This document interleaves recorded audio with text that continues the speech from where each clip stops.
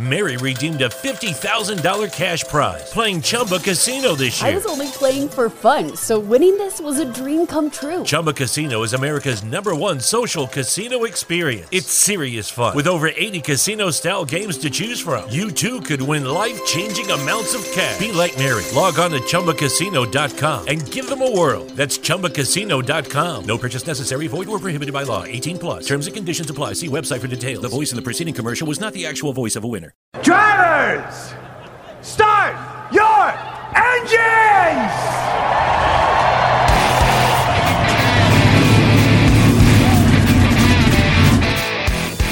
Hit the pace car! What for? Because you hit every other damn thing out there, I want you to be perfect! When I'm driving, I got a guy on the radio who talks to me. It's him. He talks to me.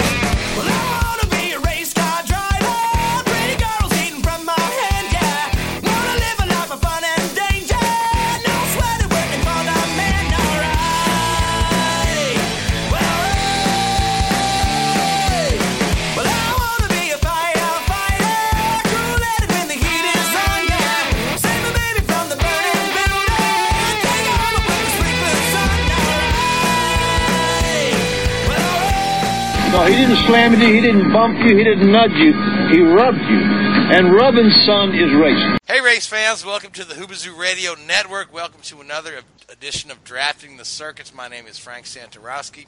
I'll be your host for the next hour or more as we discuss everything racing from the past week. Before we get into our conversation, let me introduce you to the stellar panel I have assembled tonight. First and foremost, my good friend, Mr. Gray Warren from Richard Childress Racing. Gray, good to talk to you tonight. Hello. Hope everyone's doing great. Good to have you here, sir. Also, Mr. Joey Barnes from IndyCar.com is with us again. Joey is in rare form as always. Joey, how are you, buddy? Been better. I was just better. All right, yeah. Don't be too excited now. All right. Mr. Seth Eggert, NASCAR correspondent over there at Motorsports Tribune. Seth, how are you? I'm doing good. All right. Christopher DeHardy from Motorsports Tribune. How are you? I've had a great day so far. All right. Richard Uden, one of my best friends in the world. What's going on, Richard, from Richard Childress Racing? I'm doing good, thanks. Hope everybody else is as well. All right. And new to the panel tonight, Mr. Aaron Bearden, motorsports editor over at Kickin' the Tires. Aaron, welcome to the show. Good to have you here tonight. Yeah, it's good to be here. I think I'm off to an encumbered start, though. Okay, yeah, well, we'll have to see how the finish comes out then, all right? If we need a green, white, checkered, and a red flag, we'll let you know. So, anyway, good week of racing this week, but it's kind of a crazy week overall. A lot going on in the world. I'd be remiss if I didn't mention that all of us over here drafting the circuits, our hearts go out to everyone and anyone that was affected by this tragedy out in Las Vegas. And it even, had a little bit of a racing incident there. The daughter of the owner of Bakersfield Speedway was one of the victims there. So sad to hear that. We are thinking about those folks as we talk about racing tonight. A senseless tragedy, and it's just sad that these things happen in our world. Also, I want to say, Tom Petty, thanks for the hits. Love that guy. But so let's get into racing. Let's talk about what we are and what our platform is. And again, there's more sad news. Robert Yates, former NASCAR team owner, lost his battle with liver cancer. He was 74 years old. He was recently slated to be inducted into the Hall of Fame. He was one of the powerhouse teams. I recall I started watching NASCAR in the very late 80s. I had grown up a Formula One and IndyCar road course guy, but I started to pay attention to NASCAR then. I remember, Robert Yates Racing being one of those powerhouse teams. And if you look at, some of the guys that have driven for him, that reads like a Hall of Fame, in itself. Davey Allison, Dale Jarrett, Ricky Rudd drove for him for a time, the great Ernie Irvan. He'll be sorely missed. Some really nice comments I was reading. The racing world is outpouring stories about him and whatnot. Really nice stuff coming from his son, Doug Yates, who co-owned the team with them. But now, Gray, you've been in the sport for quite a long time. Through the whole tenure of the time that Yates was active in the sports, and I'm sure you've got some thoughts to share on Robert Yates. Robert Yates, simply put, was a racer and a gentleman. He's one of the nicest people in the garage area. I first got to know Robert back in the late 80s when I was working with Bill Davis Racing, and we were working on the Ford Busch Grand National V6 program. And our paths crossed a lot during those times. And Robert was just like I said, just a gentleman, one of the nicest people you'd ever meet. A pioneer of sorts in the sport, an innovator. He started out with the famed Holman Moody team back in the 60s as an engine builder. Had built many engines, many race-winning engines for many drivers over the years. He went on to become a team owner. He won as a team owner. He won the 1999 Winston Cup Championship with Dale Jarrett. He won 3 Daytona 500s. He won 3 Brickyard 400s. And I think his team, Robert Yates Racing, accumulated about 57 wins in their time in NASCAR. So yeah, it was a big loss. Again, very happy to see him voted into the NASCAR Hall of Fame. Very deserving. It's a loss for the sport, and we're all going to miss him terribly. Yeah, absolutely. I was reading up on Robert earlier today, and it's an interesting statistic. Their first race, out of the box, nearly won the Daytona 500 with Davey Allison, who finished, behind his dad Bobby, finished second in their first race. I mean, that's you're talking about just coming out of the box strong like that, and then that kind of set the tone for that team for the next several years. So, Seth, you have some comments on Robert Yates? Yeah, I mean, he's a Hall of Famer, like Grace said, or will be a Hall of Famer in a couple months. I mean, he was one of the nicest guys in the garage area.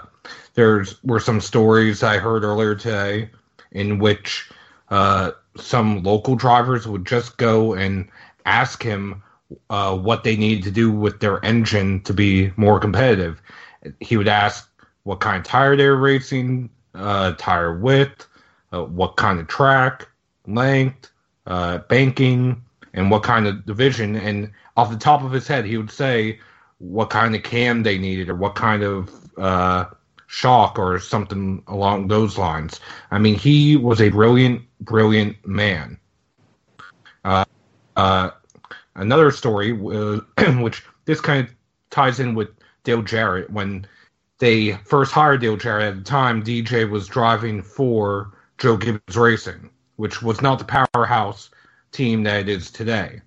And he was under contract with them, and the story goes, Ernie Irvan had gotten hurt. They needed a driver, so he went to Dale Jarrett.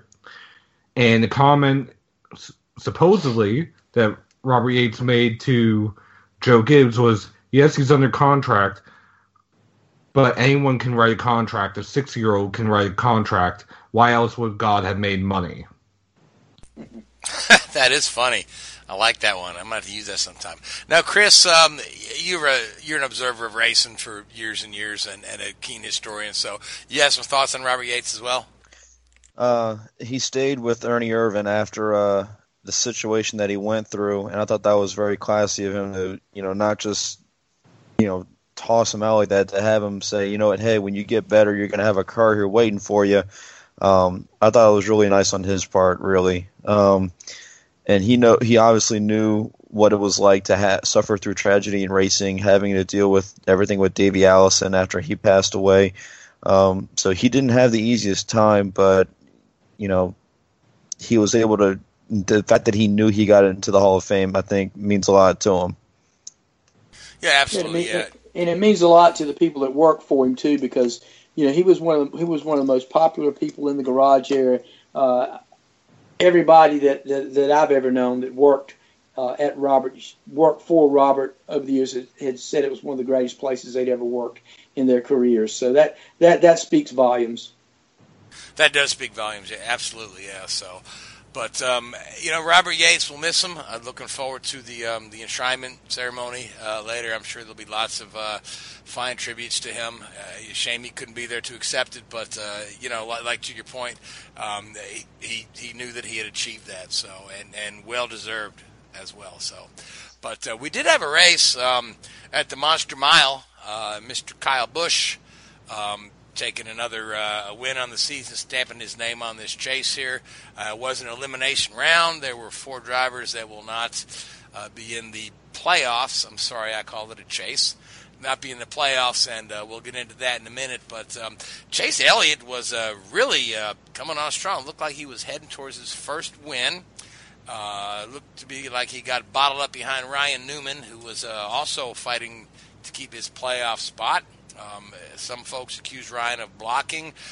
If you ask me, Ryan had every right to defend that position, stay in the lead lap, especially with the history of late yellows and green-white checkers. But Kyle Busch was able to get around, steal the win from Chase. But Chase held on for second. He's still alive in the playoffs.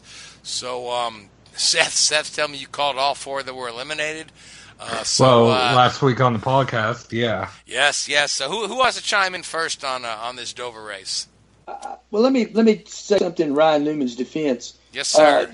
Chase Elliott never really got. With the Lucky Land Slots, you can get lucky just about anywhere. This is your captain speaking. We've got clear runway and the weather's fine, but we're just going to circle up here a while and get lucky. No, nothing like that. It's just these cash prizes add up quick. So I suggest you sit back, keep your tray table upright, and start getting lucky.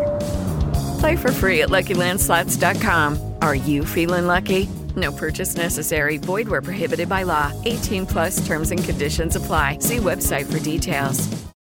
Lucky Land Casino, asking people, what's the weirdest place you've gotten lucky? Lucky? In line at the deli, I guess? Aha, in my dentist's office.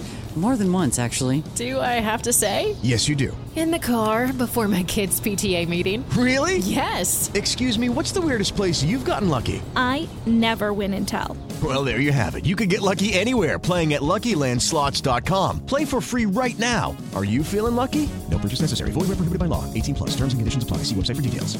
Ryan's back bumper during that little thing until the last lap, and that was when Kyle was already beside him. Ryan didn't have to pull over for anybody. He's racing as hard as he can to stay on the lead lap because anything can happen. Caution can come out with 1 lap to go. Green, white, checkered. He comes around, gets himself in a better position to pass other cars on that lead lap, and all he needed to do was pass 2 cars, and then he's in the chase, and Ricky Stenhouse is not. So basically, Ryan Newman didn't do anything wrong, and I never thought that Chase actually got close enough to his back bumper to really to where it really affected Chase. Chase's tires were going away, and that's the reason that Kyle Busch was catching him at such a great rate.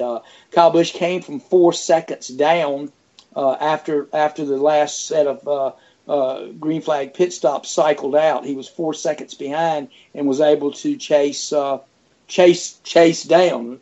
No pun intended, but it made for an exciting finish. And you hate to see Chase lose another one that way. This is probably one in a series of heartbreaking finishes that he's had over the last 2 years. But the kid's got a lot of talent. He's going to learn how to win. Kyle Larson kind of fought through the same kind of thing. He had a bunch of runner-up finishes and lost some races that people thought probably he should have won. So Chase has nothing to be ashamed of and nothing to hang his head about. He gave it all he could and drove the wheels off that number 24. It just so happened that Kyle Busch, circumstances worked in his favor, and he was able to catch him with a lap to go and pass him for the win. And again, guys like Kyle Busch and then also Ryan Newman have a ton more miles on the track than young Mr. Elliott does too, and when you talk about knowing how to save your tires and whatnot and being there in position to win, that's all stuff Chase has yet to learn, that these other guys have, learned a lot of lessons the hard way as well, but again, great job to the 18 team. They are peaking at the right moment.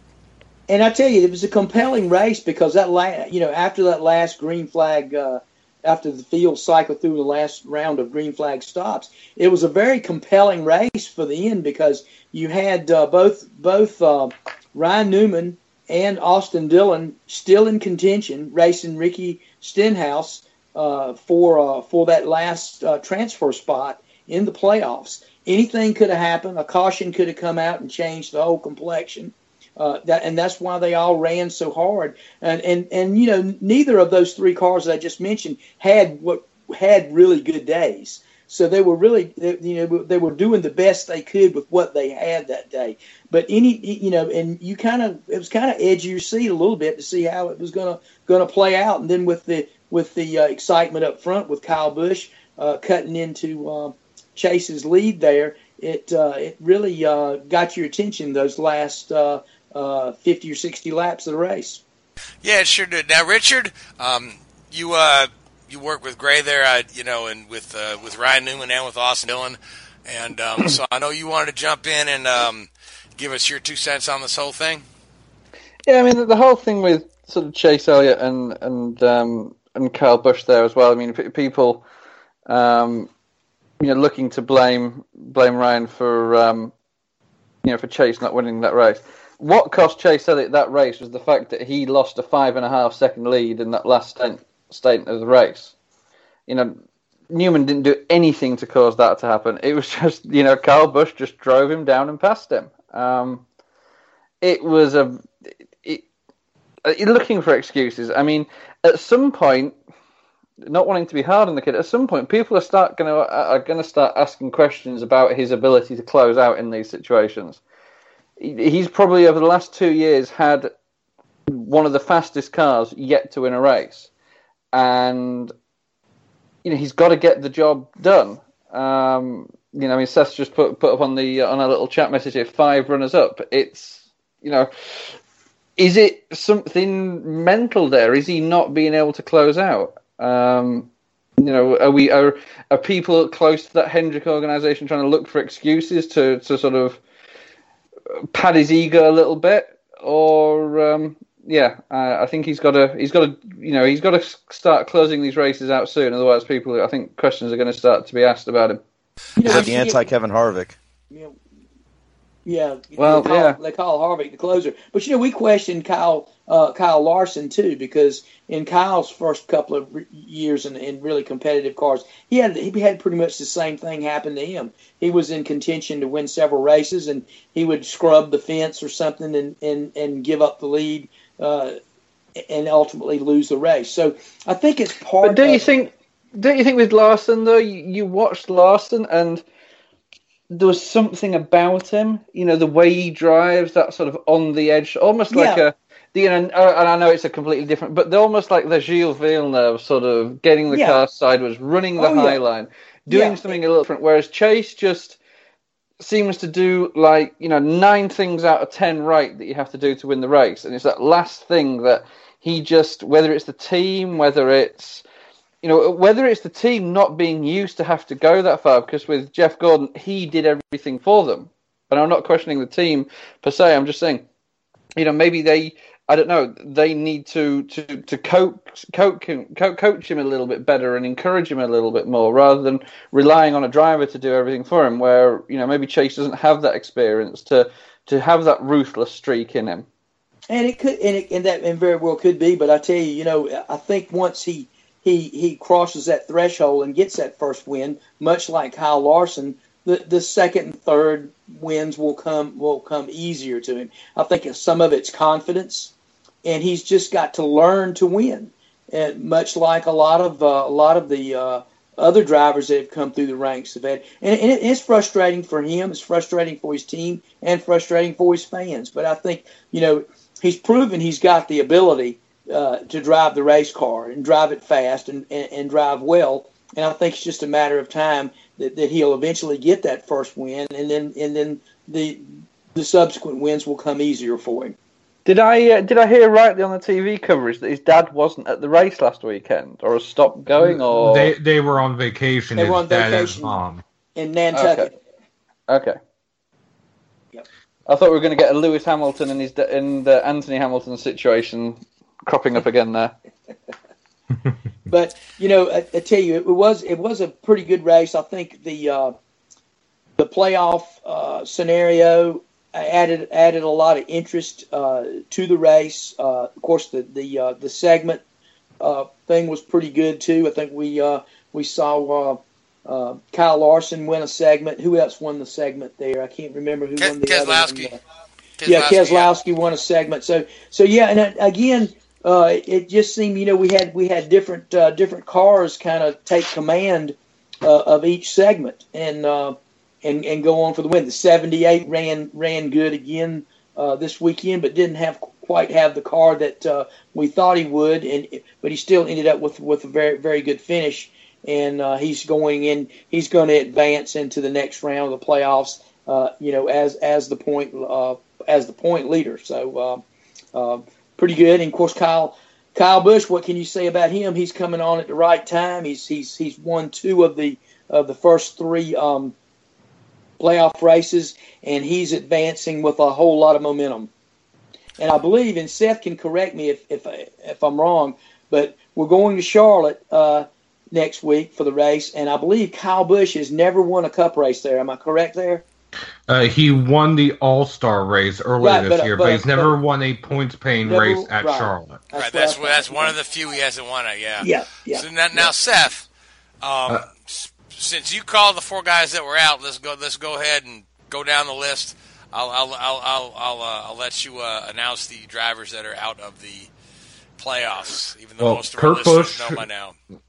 Kurt Busch, who was the furthest out to begin with, Kasey Kahne, Austin Dillon, who entered Dover tied with Stenhouse, and by 2 points, Ryan Newman. And a thought on Ryan Newman and Stenhouse real quick. Neither of them until Dover had scored any points in the playoffs in any of the stages. And neither had Austin Dillon. Jeffrey Earnhardt's crash during the first round of green flag pit stops changed the entire complexion of the race between Newman, Dillon, and Stenhouse. Stenhouse was one of the 5 drivers who had not yet pitted. He moved from about 22nd or so in the rain order to 4th. Finished that stage in, I want to say 4th or 5th. It was something around there. 4th place because he gained 7. He garnered 7 points. And if it wasn't for those 7 points, Newman would be in the next round and not Stenhouse. Yeah, Stenhouse definitely caught a lucky break there. And if you look at the next couple of rounds here, Talladega's coming up, and we know how strong he's been on the restrictor plate tracks this year with 2 wins. So, I'd like to see how deep Stenhouse goes into this thing, but I honestly don't see him in the Final 4. Well, like you said, with Talladega coming up and the way they've been at Talladega, I wouldn't be surprised to see him go on to the next round. Going to the Final 4, he would need a lot of help, in my opinion. Yeah. They haven't had the consistency. If he can do... Mary redeemed a $50,000 cash prize playing Chumba Casino this year. I was only playing for fun, so winning this was a dream come true. Chumba Casino is America's #1 social casino experience. It's serious fun. With over 80 casino-style games to choose from, you too could win life-changing amounts of cash. Be like Mary. Log on to ChumbaCasino.com and give them a whirl. That's ChumbaCasino.com. No purchase necessary. Void where prohibited by law. 18+. Terms and conditions apply. See website for details. The voice in the preceding commercial was not the actual voice of a winner. Lucky Land Casino, asking people, what's the weirdest place you've gotten lucky? Lucky? In line at the deli, I guess? Aha, in my dentist's office. More than once, actually. Do I have to say? Yes, you do. In the car before my kids' PTA meeting. Really? Yes. Excuse me, what's the weirdest place you've gotten lucky? I never win and tell. Well, there you have it. You can get lucky anywhere, playing at LuckyLandSlots.com. Play for free right now. Are you feeling lucky? No purchase necessary. Void where prohibited by law. 18+. Terms and conditions apply. See website for details. If he can pull off what he's done at the last 2 restrictor plate races, he'll definitely make it to the round of 8. Oh, absolutely, yeah. But the thing about it is, and everybody looks at things and tries to Monday morning quarterback, and if the caution had to come out here, there, and everywhere. But I thought they explained it pretty well in the race. There were 29 races prior to this was the 29th race. 28 races prior to what transpired at Dover this weekend. Teams had opportunities and chances to gain playoff points along the way by getting stage top 10s. So you can't really let it fall onto one race. Obviously, it came down to one race for a thing, but you think about you think back to the other 28 races when there was opportunities to gain points there too. So that's one of the things that all the teams that didn't make it are going to sit back and look at the missed opportunities all along the way. Absolutely, yeah. And even if you look at like a guy like Brad Keselowski, right, who hasn't won since back in the spring. Spring Martinsville race, I believe, was his last win. But he's won several stages, and he's been up there at the top near the stages there, and just collecting those playoff points that's kept him. He was locked in before this race started without having won a race in a while. So good job for playing the game as it's supposed to be played. And Martin Truex with more stage wins than anybody in the history of NASCAR. Since it's the first year they had it. Truex, could go through a whole round without a win and still probably stay atop the points. Probably could because you're gonna have 3 people are gonna go in on by virtue of winning a race, and there's always going to be the guys that follow suit in points too. So. That's the thing to do. It's rewarding consistency again in during each of these stages. If you can't win, you need to finish as close as you can to the front. Now, I want to bring Aaron into this conversation here, since you're the new guy on the panel, and you've just been kind of sitting there being quiet. Joey's been quiet too, and that kind of scares me. But we'll hold off on Joey till later. But now, Aaron, you covered quite a lot of NASCAR. I believe that you've covered 15 races so far this year. Is that correct? Yeah, I've had a sleepless night or two traveling to the track this year. Yeah. So tell me some of your thoughts, on this first elimination round of the first playoff system, as we call it now. What are your takeaways from Dover? Well, one thing I'll kind of touch back on, Seth had mentioned how a lucky caution was what gave Stenhouse more or less the ability to sneak by on points. Well, banking off that, I think the very thing you're talking about there is the same reason you can't blame Ryan Newman at all for doing what he was doing at the end of the race, because he's in a similar position where one caution at the right time could have turned everything around for him. Absolutely, yes. That's why he was racing as hard as he could. Exactly. He needed, 2 points? And, we can also, I think we would all admit, Newman's not one to just always let people by either. He's notorious. He races hard, and he fights for every inch. That's his driving style. So even just knowing Newman in general as a style, I wouldn't expect him to move. But with everything on the line, you really, that's a tough ask. But going further beyond all that, I look at the Chase Elliott and the Kyle Busch stories, and there's 2 things that kind of evolve from that for me. One is that obviously Chase's his heartbreak, I guess, continues. He keeps coming so close. He's been the bridesmaid many times, but not quite the bride. But he keeps getting a little closer each time, and he's there and learning. And every time he's in that position, he learns something that he can remember next time. I think where he was at this time, if I were in his shoes, and that's easy for a rider in Indiana to say, but I probably would have tried to maybe move up the track. Kyle was running a higher line, and he was trapped behind cars that were on the inside. Even if you're just blocking Kyle's line in the last few laps, it might give you a shot. I was kind of surprised to see he didn't do that. But I think if you loop back to earlier in the weekend with the Truck Series race, we saw another driver who'd been struggling through a winless streak with Ben Rhodes deliver a strong win. So we've seen just this weekend that no matter how far down, how many bad breaks you get, it can happen. So I'm not too worried about Chase. I think he'll be fine. He's still in the playoffs. And on the complete opposite end of that, you look at Kyle Busch. People are forgetting now he's won back-to-back races. Before this year, he had won one playoff race. It was Homestead in 2015. It was the one that counted. Yeah, he won the right one.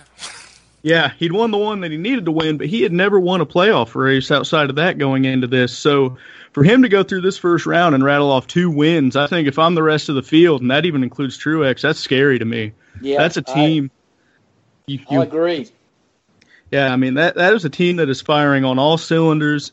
That's a driver who looks arguably more comfortable than I think he's ever looked inside the car, and that is a manufacturer that is just, quite frankly, absolutely dominant right now. I mean, that is the trifecta and a perfect package for them right now. And even if I'm Truex looking at Busch right now, I'm a little scared, because if he's looking like that when they get to Homestead at the end of the year, that's going to be tough to beat.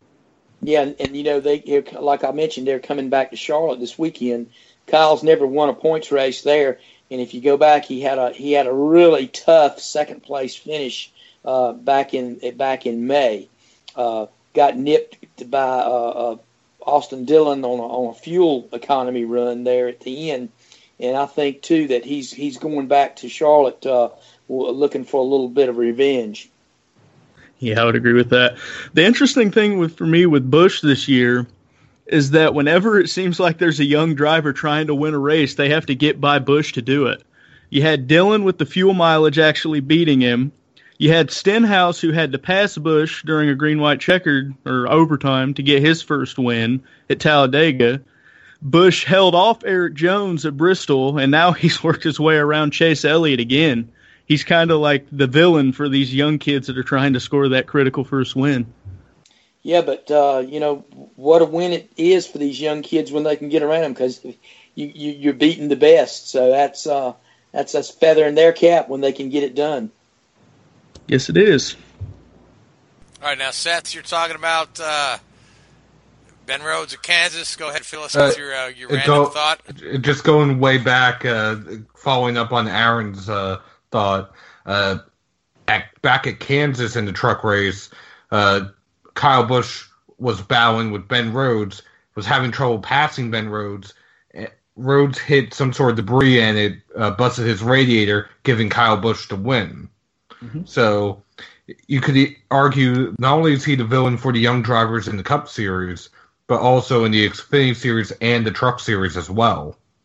Well, yeah, when you count up the amount of Truck and Xfinity wins Kyle has, yeah, he's coming up on 100.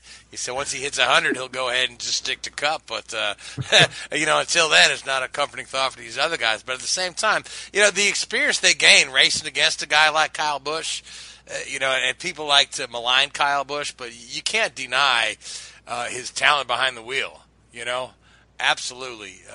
The man is a wheelman, and he does well. And if you, as an Xfinity guy, right, trying to learn your racecraft, get to follow Kyle Busch for 100 laps, you're going to learn something. You know, Kyle Busch just might be the most talented of his generation in NASCAR right now. I will not disagree with you. And I'm sorry, Frank, but I actually have to disagree with you as far as learning from Kyle Busch by being behind him. Some drivers, yes, but others, depending on the equipment, that's far from the truth. Jeremy Clements, after he won at Road America, when he was in the media center for his availability at Darlington, which he actually had to find because he's never been there before. That's funny. He was asked a question about Cup drivers in the Xfinity Series, what he's learned from them, and I want to say his quote was, "Not a damn thing when they're blowing by me 20 to 30 miles per hour faster than I am." Well, that's Jeremy Clemens now. So, and let me bring up one thing too, just to kind of talk about. We talked about guys, you know, having to go through this spell of heartbreak before they ever win.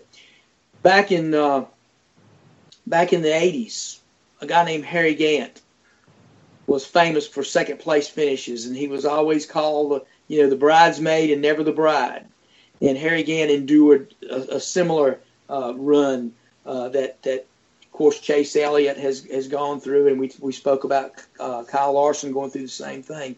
And we all know, if you know anything about the history of NASCAR, how Harry Gant got out of that, and once he started winning, he won with some regularity for the rest of his career. So yeah, it's just it seems like some drivers are always caught in that thing. Always never quite can get over the hump to get that first win, but once they do, they seem to take off from that. So that's just a little bit of history there.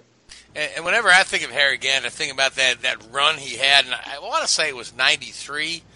September and October. September, October, he won, yeah. and I remember I was at Martinsville when he wrecked, and they said, well, Harry Gant's streak is going to end here, but wouldn't you know it, that he took that busted up car to the win there. Yeah, fixed up. He won every race in September that year. Yep. That was a great run for Harry Gant. 1991.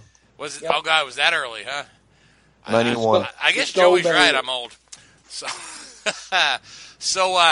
let's talk a little bit about the Xfinity and the trucks races. Xfinity was on hand at Dover, correct? And the trucks were standalone in Vegas, correct?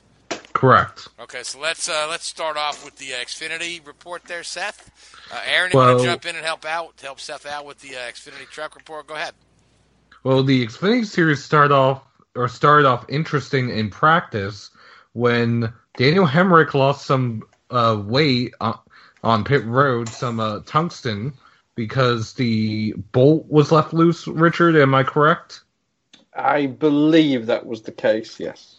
And as a result, his crew chief, Danny Stockman, his car chief, Clint Almquist, I may be mispronouncing his name, and his race engineer, Luke Mason, have been suspended from all NASCAR Series Championship points events through November 14th, which I believe would only leave Homestead for them to come back for. Seth, was there any monetary fine? No monetary or point, and no point points. fine. Okay. Just want to clarify that. After that, it kind of was a rough start for the Xfinity Series. Brandon Jones spun and got nailed by Jeff Green. Then you had Reed Sorensen blow his engine on the restart. And then on the next restart, one of Carl Long's cars was put into the wall. That was a big hit. That was. If you see it from like the cameras, the camera rotates around the car, and you think, oh yeah, that was enough. But if they showed a camera angle from turn 3, looking back down the back stretch, and he hit that wall hard. Yeah, I want to say it was Chad Fincham in that car. Yeah. And after that, it was a fairly clean green flag race. Ryan Blaney, to a certain point, ran away with it. Justin Allgaier was quoted as saying he wasn't racing Blaney, he was racing the 22 car. But Blaney, after the race, with the checkered flag, he pointed out to a young fan, had to be about 10, 12 years old, decked out in Kyle Larson gear, and handed the fan the race-winning checkered flag. And officials whisked the fan and his family away to Victory Lane for the celebration. And by that time, his target hat had become a Wood Brothers 21 hat. So that was a pretty nice story. Then over in the truck series, it also had a rough start. On the start, one truck just couldn't even get fired up, Todd Peck in the 63, and Myatt Snyder got in a chain reaction crash, spun into the inside wall. Neither of them completed a lap. Later in the race, after the first stage, Johnny Sauter missed a gear, got spun, got clobbered by Stuart Friesen, one of the GMS aligned trucks. GMS is who Sauter drives for. Got clipped by Kaz Gralla, his other teammate, and Justin Haley, his other teammate, got rammed in the back and it broke part of the truck bed. So all 4 GMS or GMS affiliated trucks where you're wiped out or badly damaged in that one wreck. Not often an entire team gets wiped out in one wreck. And then afterwards, it was just a very hard-fought battle between Christopher Bell and Ben Rhodes, especially since it came down to a final restart when Austin Lane self blew a tire, taking out Travis Pastrana, who was making his return for the first time in 2 or 3 years. And Ben Rhodes was somehow able to hold off.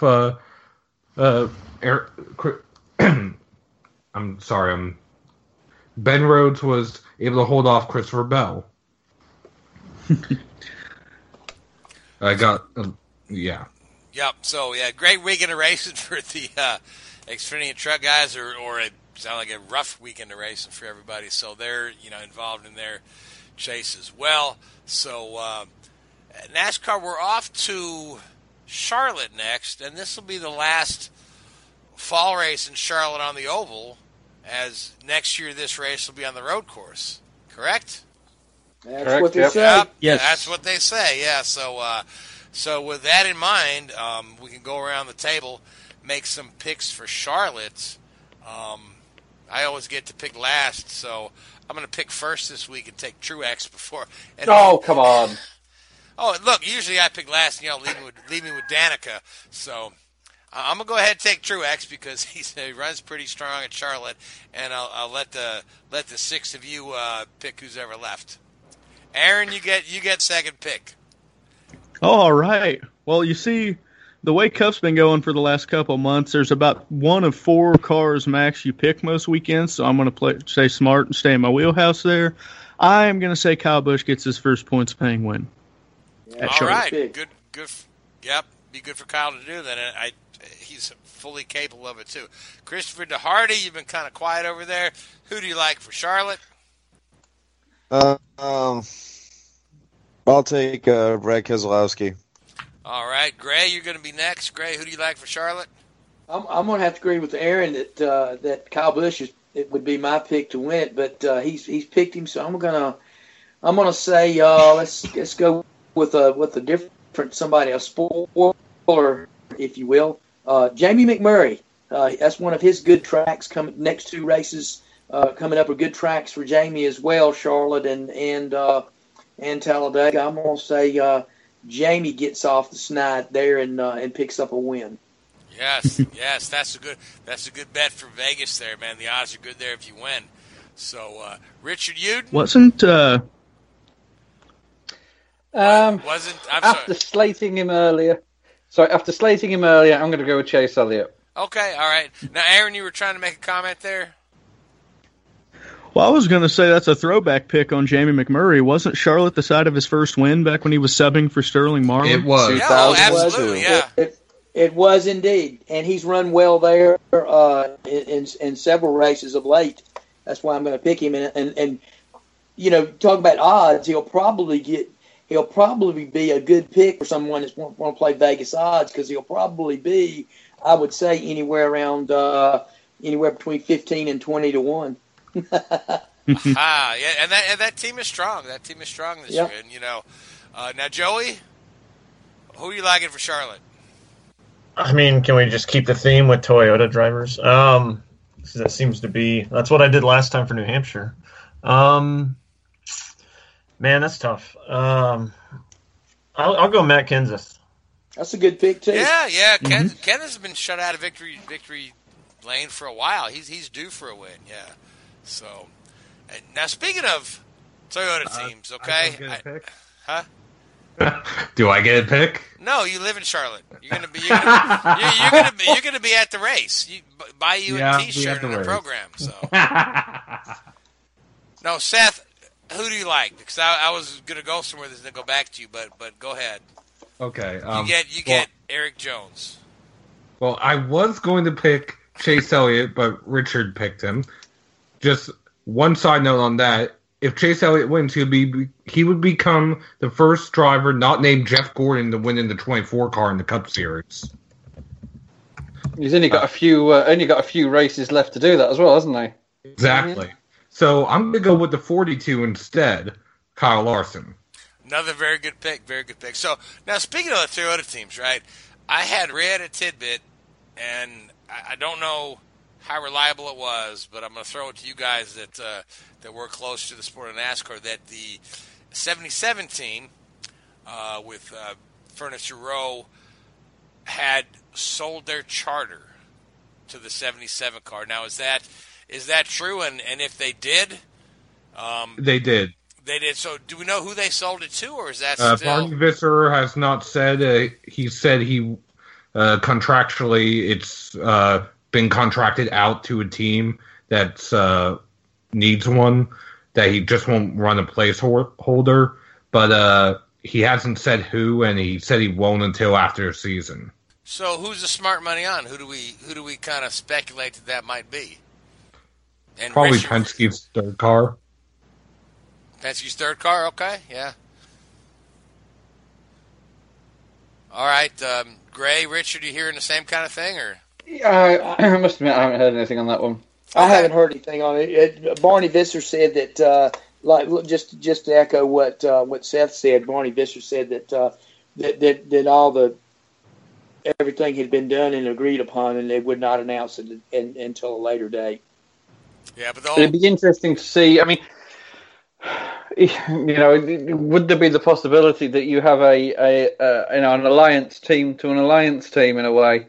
Obviously, with Furniture Row having their alliance with Toyota, if obviously you've got a lot of guys over there in Denver working on that 77. To suddenly, there've been a lot of guys have moved out there for 1 year. It's pretty rough on them if they've suddenly got to move back or find different jobs. So I wonder if there's a situation where there is another team that's maybe a one-car team that be, based out of that sort of situation. Could be. You just never know. And we'll probably have to wait till Homestead, media day at Homestead to find out a lot of answers to a lot of these questions. Right. Yeah. I mean, all we can do is speculate. You would never know the real answer until it comes out. Go ahead, Seth. Just one small note, because of something Joey said. If the Wood brothers go on and win the championship, technically speaking, the team owner would actually be Go Fast Racing, because that's who they're leasing the charter from. Right, and he's going to benefit either way, because that charter, that I don't know if they won't have that charter. That charter reverts back, so he'll get the benefit, get all the benefits of wherever that 21 finishes in the final payout. Joey says, like playoff points is too confusing to care. Yeah, that's not exactly what Joey said, but that's what I can say on the air. The water does get very. When you start talking about all that stuff, the water gets very muddy. You're correct. Yes, it does. So before we move on and talk about this interesting Formula One weekend that we had out in Malaysia, any other NASCAR stories you're missing? I know we're taping Tuesday this week, so we don't have the penalty report that we usually have when we tape on Wednesday. So. It's funny that by the time our show airs on Thursday, there could be something. The only thing I can think of, I think Chevrolet will unveil their 2018 Cup ride, which will be the Camaro. They already unveiled it earlier. Hendrick's going to unveil theirs, and I'll be at that event. Right. Hendrick's going to unveil their 2018 ride. Yeah. By the way, that's a sharp looking race car. It really is. It's a very nice car. Yeah, because it's very similar to the one they're using in an Xfinity right now. Yeah. It's quite different, because this particular car, it has a all new front end, and it will run. It's a stamped steel body, whereas the Xfinity car is more of the old style. Formed body, has more of the jelly bean appearance, on the fenders and door skins. This particular car is really sharp because it has the neat character lines for the rear fenders and front and rear fenders and the doors. So yeah, it's going to be a really, really nice looking race car. Can't wait to see it on the track next year. So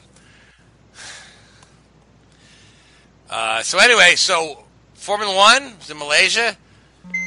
Max Verstappen took the second win of his career. Joey, you watched the race in earnest, I know. I'm gonna let you go ahead and start off our Formula One segment with your race report. Yeah, so we all kind of anticipated Ferrari was going to have a strong weekend based on what we saw in Friday practice and based off what we saw in final practice. But in between practice and qualifying, some issues hit Sebastian Vettel's car. Essentially, the power unit had an issue, and they had to swap out parts, and they didn't actually get a chance to go and run Q1, so he didn't get a chance to qualify, had to start last. Lewis Hamilton, who didn't have pace the entire weekend, up to that point, ended up getting the pole, and Kimi Räikkönen, Vettel's teammate, ended up second. The only Ferrari to actually start in the top 15, which is kind of staggering and a little scary to think that Haas didn't quite have that pace. But going into the race, leading up to the race, you had Hamilton on pole, but leading up, you had Räikkönen actually have a power unit issue of his own and actually had to not even start the race, actually came off the grid from P2, had to retire, and what we ended up having was a get away from Hamilton. So you're looking ahead, you saw Verstappen make a nice pass on Hamilton for the lead, then checks out 6 seconds, goodbye. But the more enticing fights were midfield anyway, with Vettel trying to come up through the field. He went from all the way up to, what was it, Richard, like 12th by the end of the first lap, right behind Fernando? Yeah, I mean, it was another, electrifying start. And I think after what happened in Singapore, probably some of those guys slightly further back down the grid were just getting out of his way. Yeah, I mean, what was astonishing about this whole deal is Bottas had a good start too, and ended up to P3, and then got past Ricciardo there, and Ricciardo had to fight back, and we saw some really good side by side between those two.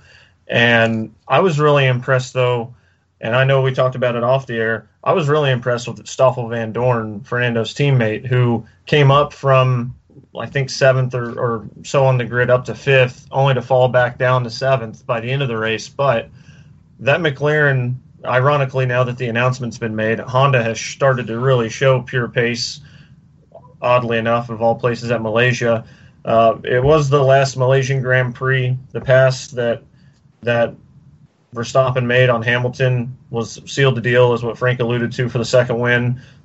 Hamilton ended up finishing second. Ricciardo managed to hold off Vettel late in the stages for third. Really thought that those super softs were going to play to his strengths there in the closing bit. Had a look going into turn one. Ricciardo closed the door, and that was all she wrote.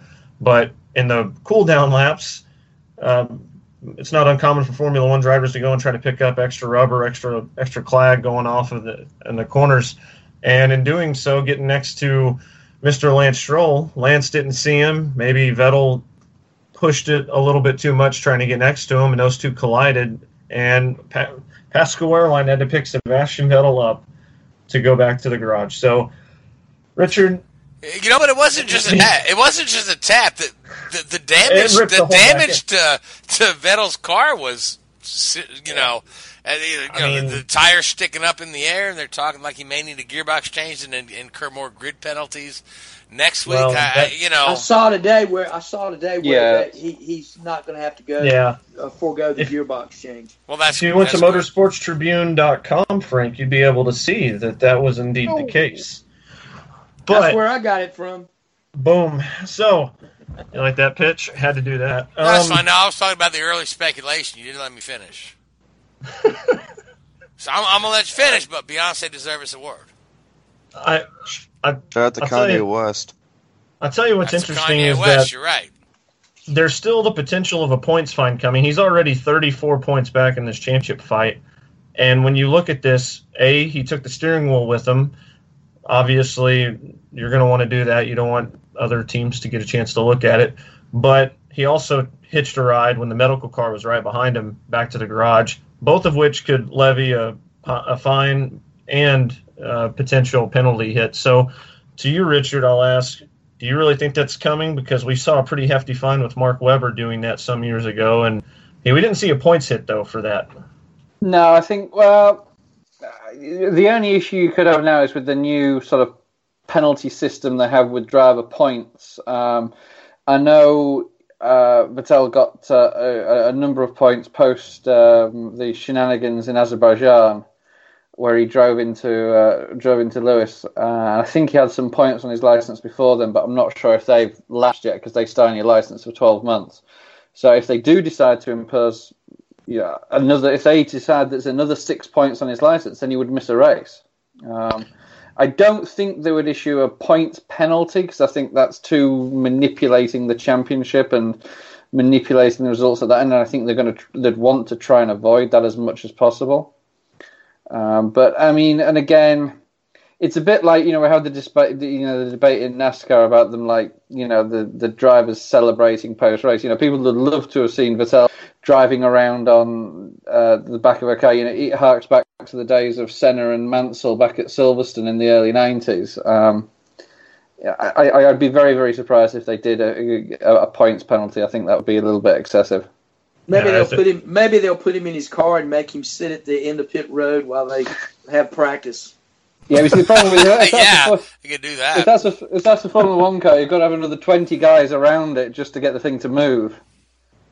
I tell you what's interesting about this though is and I know you and I at certain points were a little critical because of Hungary not maybe letting Kimi go whenever they were 1-2 and Kimi had the pace, and then Hamilton was just on full attack mode and he was told you have to hold Lewis Hamilton back, Kimi. And he had to do that. And then Monaco, pitting Kimi early versus and giving Vettel that clean track. But when you really look at this, now hindsight being 2020, that was one of probably the most valuable things that could have happened for Vettel to still be in contention for this title. Because without that, he's sitting P3 in this championship, and Bottas is 50 points back still. So if Ferrari's going to do something, it definitely has to start at Suzuka. Their last update happened in Malaysia. This power unit that Vettel has is supposed to last him all the way to the end of the season, so that's important to note, without a grid penalty being present if they do decide to interchange anything. So I expect Ferrari to be very, very strong. Vettel's got 4 wins in Japan, so yeah. I don't see anybody else winning this weekend, if I'm being honest. I think Hamilton could go and finish second again, and if Vettel goes and can string together 2 or 3 wins, which is very Vettel-like to do, even if Hamilton gets second, we're right back in the thick of this thing by the time we get to Brazil and Abu Dhabi. And it's interesting.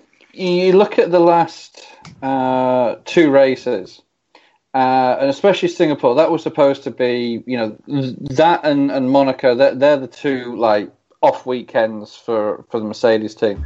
They come out there with a win and a win and a third place for Hamilton and Bottas. Then Malaysia's not the same. That's an average track, for want of a better word. It's not a really high downforce track like Singapore. It's not a speed track like Spa or Monza. So you think, okay, it's a mix, and you expect Mercedes again to be the dominant car that race, but they just weren't. They were far from it. I mean, you'd say that Ferrari easily had the pace on them, and probably Red Bull as well, as you saw with Max Verstappen. So there's chances are they're not going to get any changes in place for this weekend, with them being a flyaway race. So there's probably not going to be any new parts coming onto that Mercedes car, apart from the planned parts that are going to be track-specific.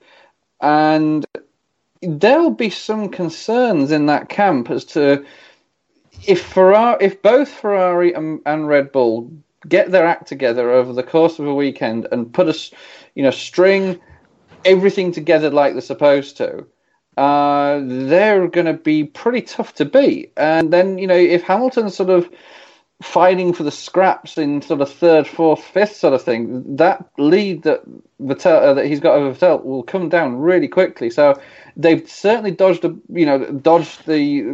danger that that could have been coming from Ferrari the last couple of weeks, but they can't keep that going for the next 5. And there's no track in there that you think is a power circuit that's a Mercedes banker.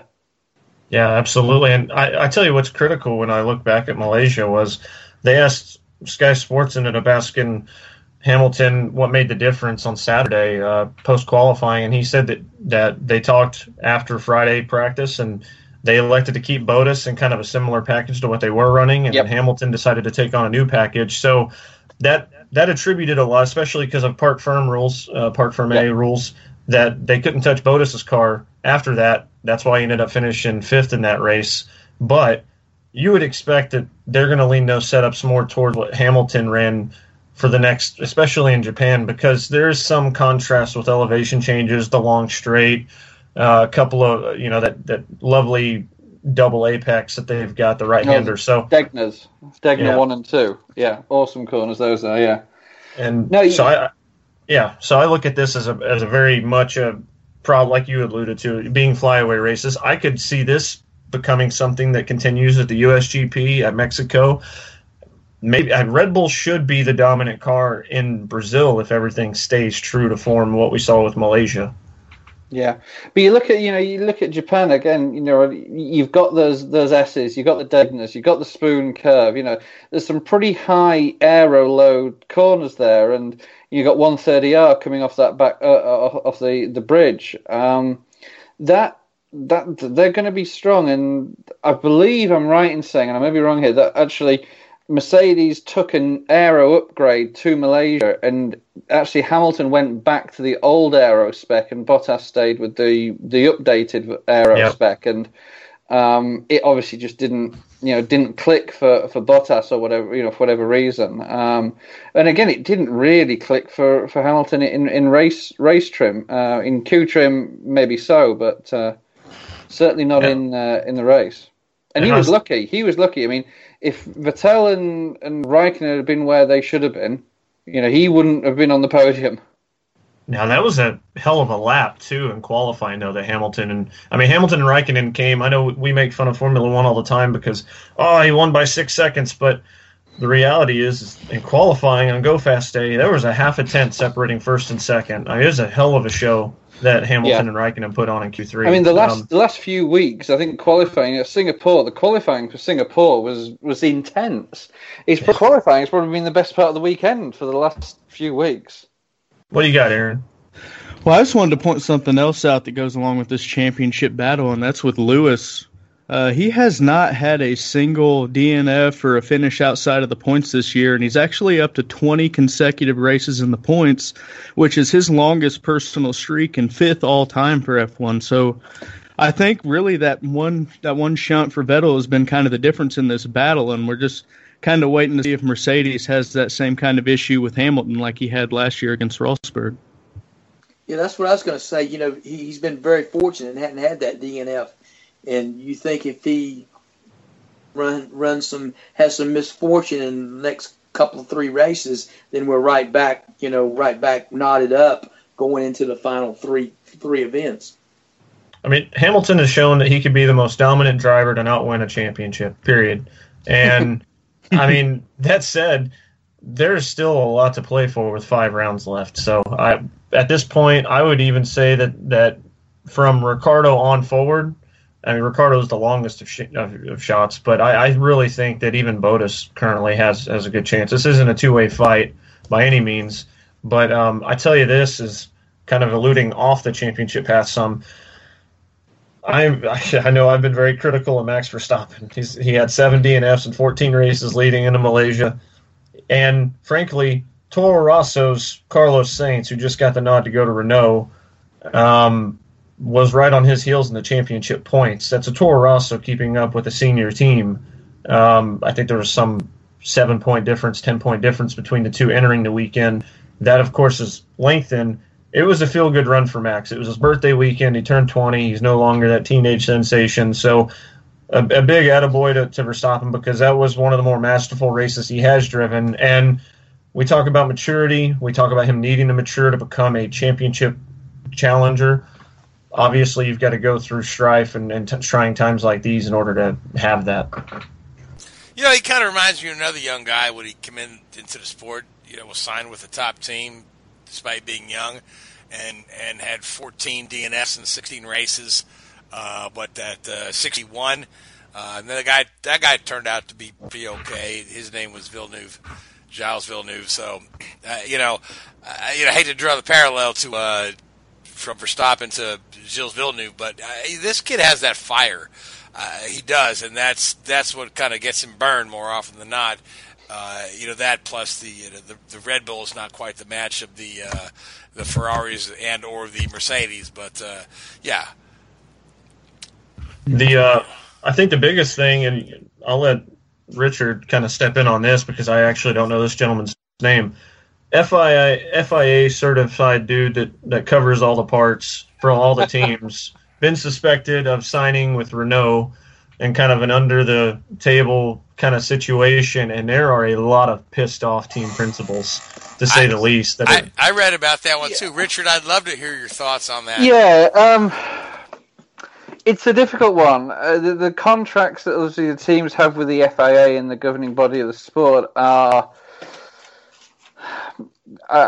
I don't know what the exact wording is with regards to recruiting technical people from within the FIA. If there is an agreement in there, I'm sure it's a gentleman's agreement. I mean, within all of these teams are obviously based in Europe, and within the European Union, you have a right to work. So it's very difficult to enforce a non-compete clause in a contract. And I think probably under the letter of the law and legally, this wouldn't be considered...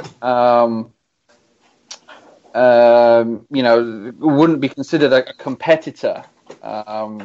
So it's, I don't know. Obviously, the guy involved sitting in the money seat, really, isn't he? He'll probably end up being paid for not going to work, which could be great. Put on an extended gardening. Living the dream. Exactly. Fair play to him. But it is a difficult thing, and it is something that you do have to look at. Obviously, these guys do get pretty exclusive access to to car designs and intellectual property for a lot of these leading teams. And what's not uncommon is for a team to submit a part or a drawing and just turn around and say, look, hey, is this going to be legal? Can I do this? Can I do that? And he's got sort of the pickings of all the best parts. Now, contrary to that, as we've discussed before on this show, it's not a case of just saying, Red Bull's got the best front wing and Ferrari's got the best rear wing and Mercedes has the best diffuser and Williams has the best suspension geometry, and putting them all together and, you've got the fastest car out there. It's far, far from it. Everything has to work together. So it'll be interesting to see how that works and how that goes out. I'm sure there'll be one of these things that'll end up being, there'll be some legal battles over it, and he'll probably be put onto some sort of extended gardening leave while all that gets sorted out. But fair play to Renault in a way. They've gone for the jugular, as it were, and they may have pulled it off. And that may very well fall into the hands of McLaren next year. May help out Alonso in his quest to be in a winning car once again.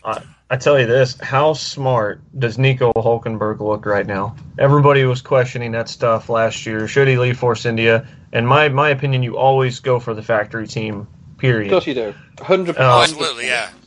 And the fact that he's got that, and now he's got a legitimate teammate that doesn't run out of talent in a corner and spin every... That's the wind. It was wind. Yeah, not personal wind, but, wind on the track.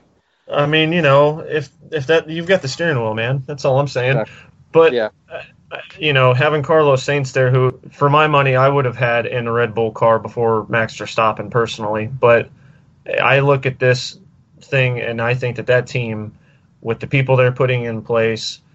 that is going to be a team this is their first real car this year that they had a chance to build over the off season and formulate. They were messing with Lotus stuff last year. So when you really get a chance to see what this team's going to do, I think it's not very long before they become a real player, and they could be demoting Red Bull in the coming years. But just because there's, 100%, yeah. I mean, we're going to be looking at odds are Renault, Ferrari, and Mercedes by 2020. I would say 100%. Yeah, it would be nice to see 3 or 4 teams competing for wins rather than 1 or 2 with the odd third one occasionally. If we can get to 5 different teams winning a race within the same season, that would be something we haven't seen in Formula One in quite some time. And just before we sort of get off Malaysia, I just want to mention Pierre Gasly driving his first race for Toro Rosso, replacing Danny Kvyat. I think he proved that he's more than capable. Kvyat, he's just uninspiring, isn't he, really? He's just doesn't have much personality, drives into things, drives into people, complains, moans. He'd actually fit quite well in a NASCAR team, I think. But Pierre Gasly, top drive. And he's even turned around and said that he would forfeit the Super Formula Championship that he's racing in the moment to compete in the USF 1B, I guess. Absolutely, yeah, it'd be interesting to see if they do keep him in that car, because he in qualifying certainly gave Carlos Sainz a run for his money. Apparently, I mean, talking about being thrown in at the deep end, Malaysia is probably one of the most physically demanding races of the season with the humidity there, and there was rain before the race. I'm sure that added to the scenario, and he did suffer from back pain and discomfort during the race. So hopefully they can get some of that sorted out for Japan this weekend. And I do fear that it's probably the last we'll see of Mr. Kvyat in Formula One, or at least with Toro Rosso anyway. But he's had his opportunity. He had the big team. He had the Red Bull drive, and just never really did the business. So it's a cutthroat word. I can think of exactly one good race out of Danny Kvyat, and that was 2 years ago. And since then, he's squandered that opportunity, and hopefully Pierre Gasly will make the most of the opportunity. I'd love to see what the young man has to offer. It's always good to see a new name in the sport. So, a couple of other off-track Formula One stuff I wanted to touch on. Force India's Vijay Mallya was arrested today again for laundering money to his Formula One team. So that's kind of like a common thing, but I just don't know, how far that's going to go, if that's going to one day cause that team to just not be on the grid. But he refuses to be extradited to India. We're talking about $1.2 billion that is owed to somebody, but so there you go. Richard, do you have anything on this? Yeah, sorry, very, very quickly. Not necessarily on this specific incident, but I know that they're looking at changing the name of the team away from Force India to, I can't remember what the name was mentioned. Probably looking at doing this for next year, obviously with the licensing agreement for Formula One, they can't change name mid-season. But I remember hearing it too. The name was kind of stupid. I just can't remember what it is. It's like Force F1 or something. I don't know. Something weird. Obviously, the team principal, I guess, or team manager, not manager, CEO Otmar Schaffenhauser, I think his surname is. I can never get that spelled right or pronounced right. He was doing an interview with the British TV around about the Silverstone race, and they were saying that they're looking to take away from the India branding so they can attract sponsorship from outside of India, and probably because the Indian link to the team will probably be disappearing into some luxurious Indian prison cell anytime soon. Absolutely, yeah. Couple of other off-track notes. It looks like Robert Kubica's test is back on with Williams after it was reported last week that it was being held up by Papa Stroll.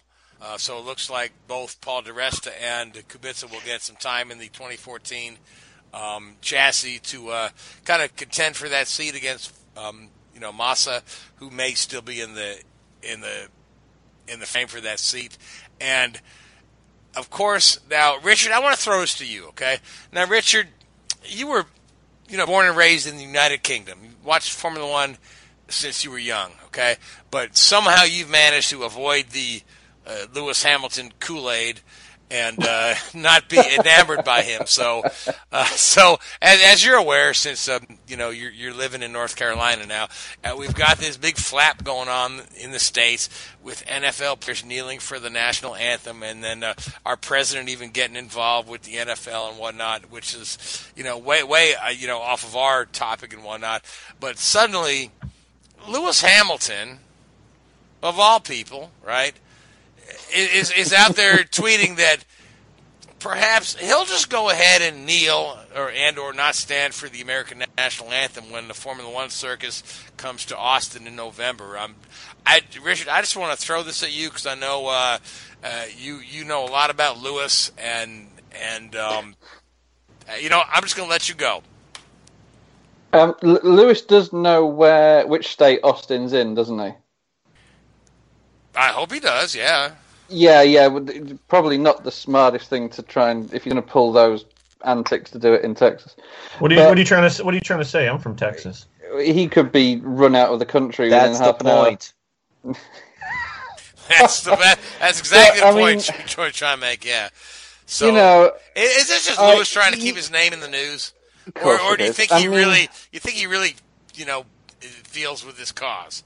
Which this cause, the cause has become so muddled to begin with.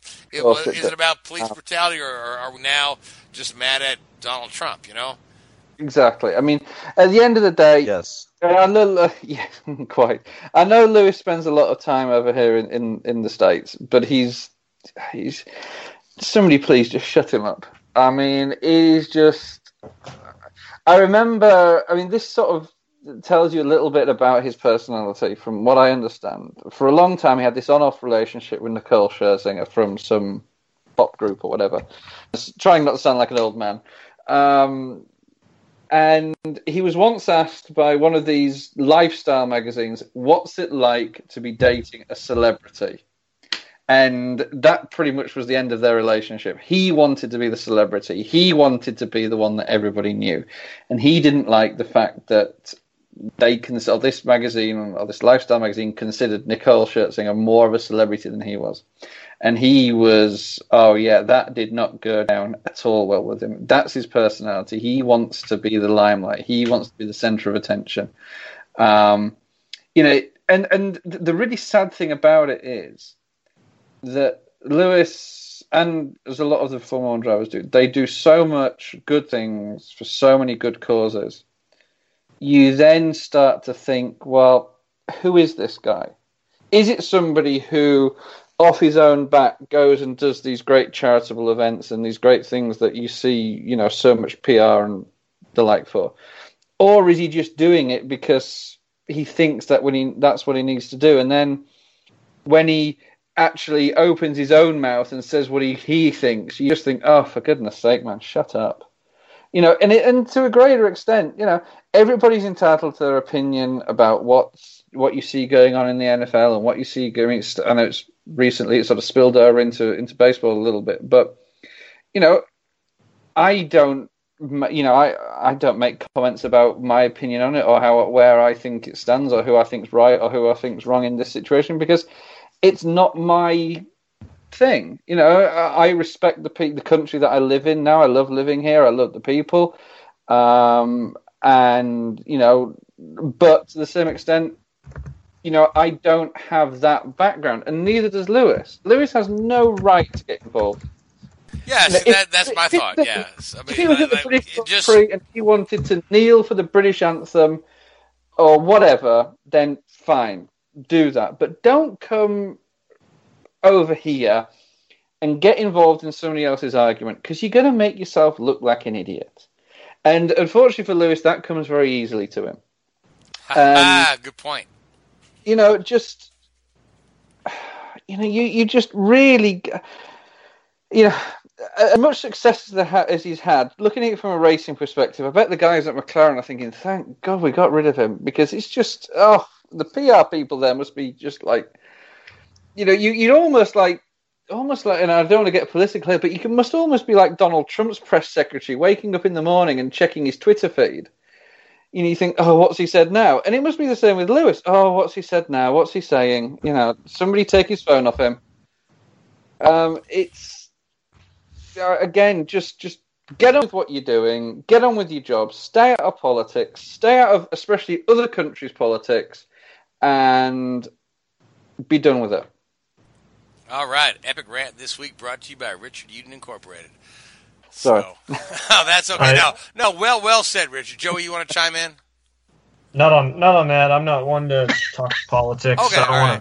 Yeah, but I do want to kind of allude a little bit to the Red Bull deal with Gasly as well as a little bit of the Williams deal before we move on. And that's, number one, Gasly is only half a point back to the first place guy in the championship in Super Formula. The last 2 races are at Suzuka, which happened the same weekend as Coda and Austin, as what Richard alluded to. I don't understand for the life of me why we're not seeing that race as an undercard the same weekend as Formula One to really help minimize a little bit of that and help maximize some exposure there. But sorry, if I could just even if it did, if it was the same weekend, I believe the Formula One rules and regulations say that you can only compete in 1 series per weekend. So, like, you can't have people taking part in F2 and a Formula One race the same weekend, or GP2 and Formula One as it used to be. So, even if they were together, I don't think you would have been allowed to drive in both series. Well, I'm not referring to that necessarily, but just for the sake of keeping things a little bit more jointed together, because by doing that, yeah. I mean, just by doing that, you could have had Kvyat run all the way up to Japan, let Gasly take the title, and then you've still got Gasly to run the last 3 rounds. Looking ahead, I know that there's a lot of the Williams situation in Toro Rosso to me kind of blends together, because I've heard people say, well, Pascal Wehrlein might be out of a ride over at Sauber, which is very much likely, since they're running the updated Ferrari engines next year. Ferrari's got a big technical partnership kind of involved there, and Pascal Wehrlein's a Mercedes driver. There's really not a big place for Pascal Wehrlein to go next year. Williams isn't going to happen unless he's replacing Lance Stroll, because Williams Martini from the Williams Martini part of that race team have said that they need the other person alongside Mr. Lance Stroll to be above 25 years of age to market the team, to market the alcohol side of that sponsorship. So that's why you're looking at that drive either going to Massa again next year. That's why you're looking at Robert Kubica or Paul di Resta, who had a really good job subbing in replacement whenever Massa was ill at Hungary. So when you look at those situations, Wehrlein's out there because, let's be honest, Lance Stroll's dad is footing the hell out of that bill. And that brings me back to Toro Rosso. If they are not going to move, if they're going to completely wipe this lineup clean, you got to think that if Wehrlein doesn't have anywhere to go, that means that Mercedes didn't necessarily uphold a way to fit him in. And barring him returning to DTM, the best place for him to go might be to go ahead and leave as part of that whole Mercedes situation, bet on himself, and come over and let Red Bull offer him an opportunity. And Red Bull doing something that they don't commonly do, which is bring somebody else in from somewhere else. They haven't done that since Vettel at Sauber. So, looking at this whole aspect of how everything kind of comes into play, I really think that we could be looking at, unless it's Kvyat and Gasly, we very well could be seeing Wehrlein take his talents over there to the Italian team. So I know it's a long shot, but where else can Wehrlein really go? Because Mercedes can't really offer him a drive anywhere right now. I think he's had his opportunity. I've heard too many things from too many people close to him, through his time at Manor and again through Sauber. He may have reasonable pace, but as a driver and as a person and as somebody that you want to work with, and I've never been privy to this, so this is all second-hand information.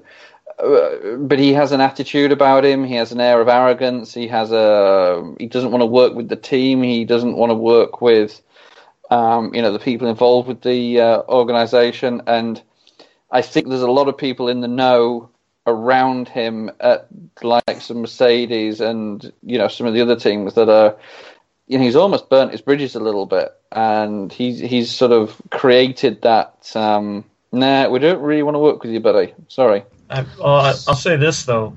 To me, he sounds like a poor man's Lewis Hamilton, just the German version. But that still levels off, because we always hear about the talented guys being the biggest pain in the ass to deal with.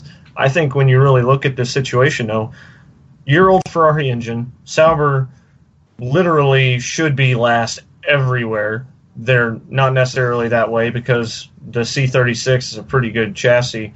I think when you get a chance to see the fact that he has missed 2 races and still has more points than Danny Kvyat, who has run all the races in a Toro Rosso, that speaks volumes when a Sauber can do that. I mean, that puts Marcus Ericsson to shame. That puts Danny Kvyat to shame. That puts anybody else that's in the field really underneath that tier to shame. So I think that if there is somebody to bet on, I don't think you go. And if you're Toro Rosso, if you want a current guy outside of a reservist, outside of, obviously they can't go and get Lando Norris from the McLaren deal. They'll stick him in Super Formula if they have to.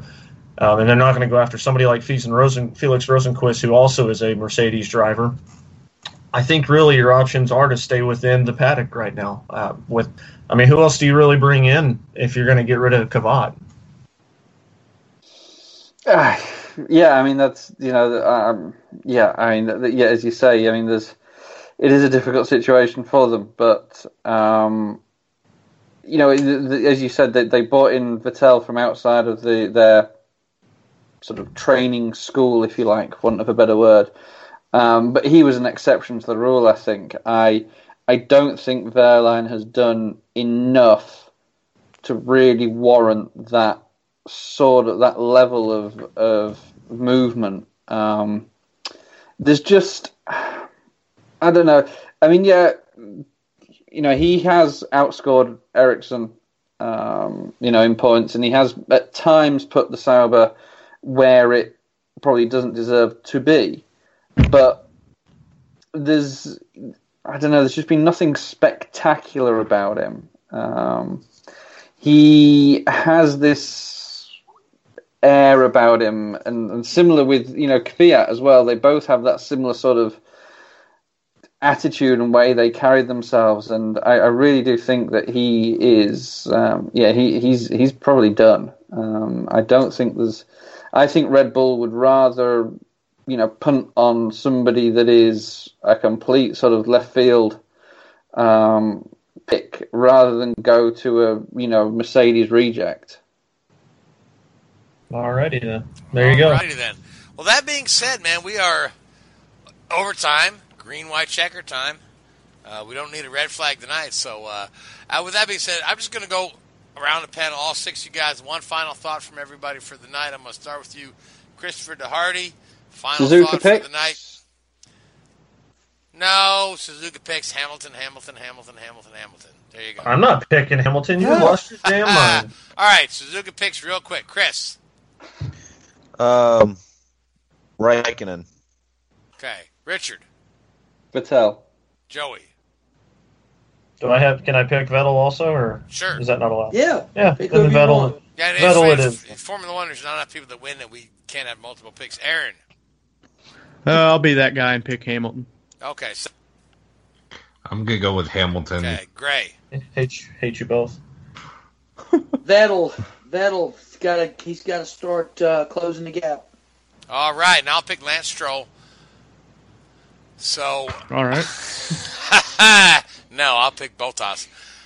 Okay. Final thoughts for the night. Let's go around the table. Chris.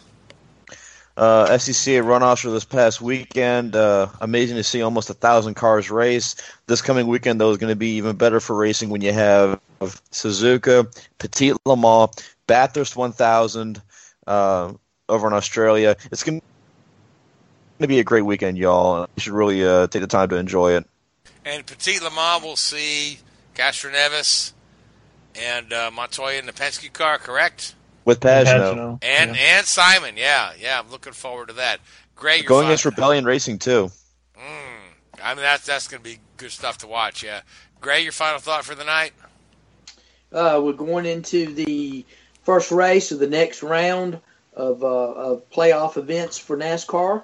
Should be pretty exciting. We're going to have to see some guys start to make some moves and try to secure a good base for their next run in the playoffs. Fantastic. Seth, final thought for the night.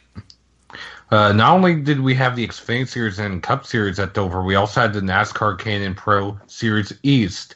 Harrison Burton not only won the race, but won the championship. He became the youngest champion in series history. Now, is that Jeff Burton's kid? That is Jeff Burton's kid. Oh, yeah. I've been reading some good stuff on that kid. Man, good stuff, man. Burton's great Virginia family. I've always liked him. Now, Gray, I know you worked with Ward Burton for a while, too. You were on Daytona 500 winning effort with him. Right, worked for both of them. Worked with Jeff Ward, too, yeah. Bill Davis, and Jeff at RCR. Yep, think a lot of the Burton family. Yep, great family. Good to see the youngest one doing well.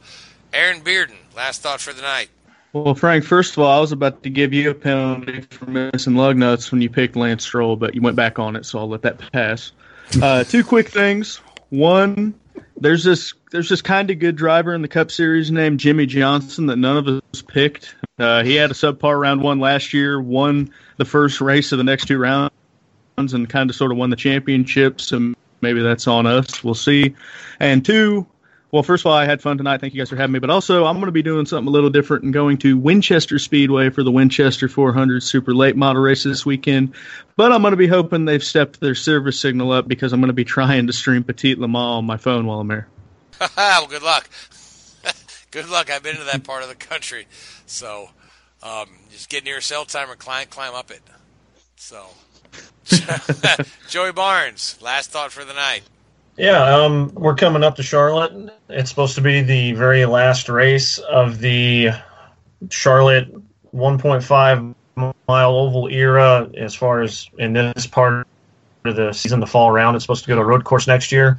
And for the life of me, I don't advocate a million 1.5 mile races, but I certainly don't advocate a road course at a 1.5 mile track whenever we could have this race run at a lot of prominent road courses everywhere else.